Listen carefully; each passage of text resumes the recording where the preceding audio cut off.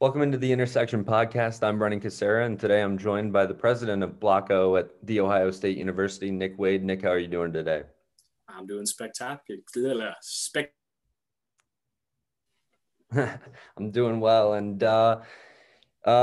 just to talk a little bit about Block O real quick for those who don't know kind of what you guys are about, can you just give a little brief explanation on what you guys do? Yeah, absolutely. So this is an organization that was started in 1938, and it started as just a football section. It was kind of that spirit squad. It was actually started by a former Ohio State cheerleader at the time to really bolster the support of the fans and more specifically the students. So you commonly see Block O within Block O South and within Ohio Stadium. But from there, we've really expanded and become the official student section for 11 different sports here at Ohio State. So that's really been outstanding. And then overall, we've just become more of an engaged community above what we were able to do in the student sections. And what have you guys been up to recently with everything going on and no sports to really go to? Yeah, that's definitely been kind of a tough transition. We had to really start to think of creative ways in which we could kind of mobilize and still interact with our members and achieve that kind of spirit and tradition aspect of Block O that has been a historical presence within this university. So what we've tried to do is we tried to kind of figure out what we could do as far as maintaining some of the aspects of our spirit and tradition, while also kind of building on community and connectivity. So for example, you've got a lot of freshmen coming in who feel like they can't really make friends or they're kind of isolated because of the circumstances with COVID-19. We started this year a mentorship program, which has been awesome. The university guidelines and protocols on COVID-19 and how to work within that. We've got these groups where we have our executive board members, which consists of 18 people, our leaders, our top leaders within Block O. We have them distributed to where each of our leaders has a mentorship group where they can kind of take some of the younger folks under their wing, kind of get them introduced to what our committees look like and our different sports sections so that they can be involved with those things come down the road. So that's one of the things we started doing this year that's pretty exciting and has so far been some very successful. So and then beyond that, we're trying to do anything we can to kind of bolster support for the football season ahead, because that's obviously in everybody's mind, and riding that roller coaster has been kind of wild, especially in regards to the Big Ten canceling and then coming back. And so here we are. And what are those plans regarding the football season, obviously coming up here in a couple of weeks? Yeah, so we've got a couple of exciting opportunities. For one, we just got the ability we're going to have people put in, or some of our football committee members are going to come in within those smaller groups. They're going to put cards behind the seats. So traditionally we have setups right before the games, and you've got these cards behind the seats that usually get put up during the game and create whatever design we had planned for the week. One of the things that we've noticed over the years that's pretty cool is even with nobody, you can still see the backdrop of those card stunts. So it still has a presence there. The idea is that even though it's only going to be the families of the football players and coaches, they should be able to see the stunts. And then if the cameras kind of pan over to the side, you're also going to be able to see the stunts set up in the stand. So that's one of our really cool initiatives. And the football director is working on the logistics of that. So we're super excited to still be able to have some sort of presence within the shoe without actually necessarily being there on game day. Additionally, if you saw, the university had just had a press release about having the cutouts in the stadium, which is pretty cool. You see it across multiple throughout the nation. So that's a really cool opportunity for students in general, but there will be a Block O section. So our members are going to have their own little section for their cardboard cutouts as well, which will be exciting. Kind of a look ahead. I know we're going to have students off campus every week. So that's going to be a little interesting because you got all your underclassmen home and all that. But that has definitely been a main point of emphasis for us in years past. We really want to capitalize on that again. So last year we had an event called the Rivalry Run, which is a celebratory run. It was a night run. And we had help from Nike to make it actually happen. But obviously, with a lot of the restrictions, it's got to be a little bit changed this year. But we're going to do a virtual run. So no matter where you're at, you're going to be able to participate. We're going to do something to do with smaller teams. You're going to rack up mileage, and then based on that, you're going to be ranked. And there's going to be some really cool opportunities for prizes and even participation prizes of potentially a rivalry run shirt. So we're super excited for that opportunity as well. Yeah, it sounds like a lot of fun. And looking back at March, when all the sports were pretty much canceled, they're suspended and canceled in college and suspended in professional sports and things like that.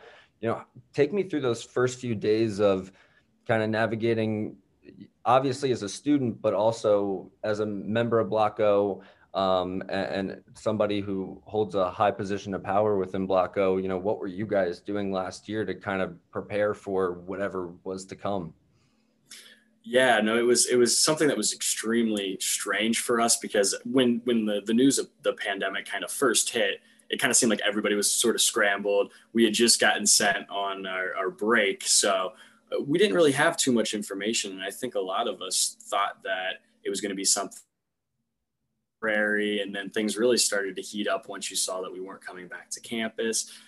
It's definitely a tough situation to be in, right? Especially for our organization. Like, we thrive in that environment when we can have all these students packed together, and having that unique experience of a student section you really can't find anywhere else. And you see a lot of our challenges arising from the inability to do a lot of the things that we traditionally do. So I think one of the things that you really see us doing is putting our heads together, brainstorming different opportunities that we can still engage with people and kind of upkeep that spirit and tradition. That's been our focus, and that community aspect is as hard as it is. So we were a little frantic at first, and admittedly so, but we all pulled together, and I think my board members did an incredible job of really being resilient throughout this and really pushing to do their very best, even though they were handed a undesirable card stack. So, but yeah, I think that it was a little frantic at first, and there was a lot of uncertainty, but I think with the preparation and planning that we put forward, we're still going to have a successful year. And are there any plans to hold anything in person at all throughout the course of the semester? Anything that you guys are trying to build towards potentially, if it's deemed safe to do so? Yeah, I mean, we're going to continue following any of the guidelines that we get from Student Life, and I know where they're getting all their guidelines are coming from the state level. But that's definitely our goal and our interest. Like, if we have the ability to do stuff in person, you're definitely we're gonna have that capitalization on that. We are very eager to do anything where we can have that more personable interaction. And that's what we've really tried to do with our mentor groups. So by having these groups, we're still able to follow the guidelines, the 6 feet apart, wearing face masks, but then also getting to actually meet in person, which makes a huge difference because it's not over Zoom like so many of the different operations are. So we're definitely pushing for it and crossing our fingers that we can do it in a safe way. Yeah, and still a ways away, but basketball as well, supposedly going to happen this year. Have you guys talked about any potential plans for that? Should there be some fans in the stands or anything of that nature? I'll tell you what, if there's fans there and we have the opportunity to be there, we're going to create the best environment we can. We're going to make sure that we keep the hype and excitement up no matter what the circumstances are. But regardless, we're going to be resilient, and we're still going to support our Buckeyes in any way that we can.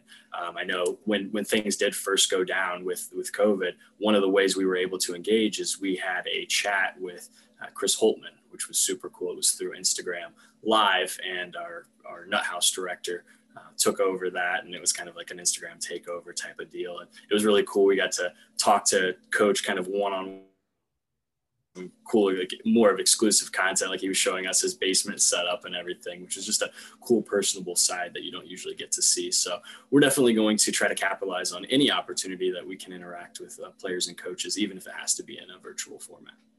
And last question for you, is there anything you think that's changed within Block O because of the pandemic that you think may stick around when all of this is hopefully back to normal? Yeah, absolutely. I think the mentorship groups that I've kind of hallmarked on, I think those are a great opportunity to get some of the younger folks interested and more aware of what's going on within our organization. So I think that's been a great opportunity. I can definitely foresee that being a change that we keep instituted into the future.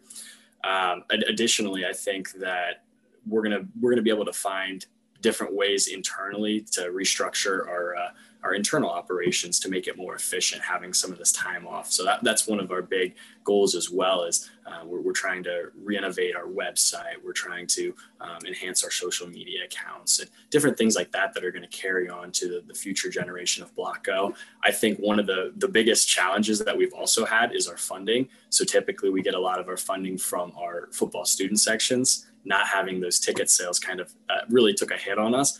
But what I think it did is it really challenged us to focus on what's important with our spending and figuring out ways that we can maximize the potential of the revenue that we do generate for our members and our athletes as well. So I think there's definitely some great opportunities that came out of the darkness of the COVID-19. Well, Nick, I appreciate you taking your time this morning, and thanks for joining us.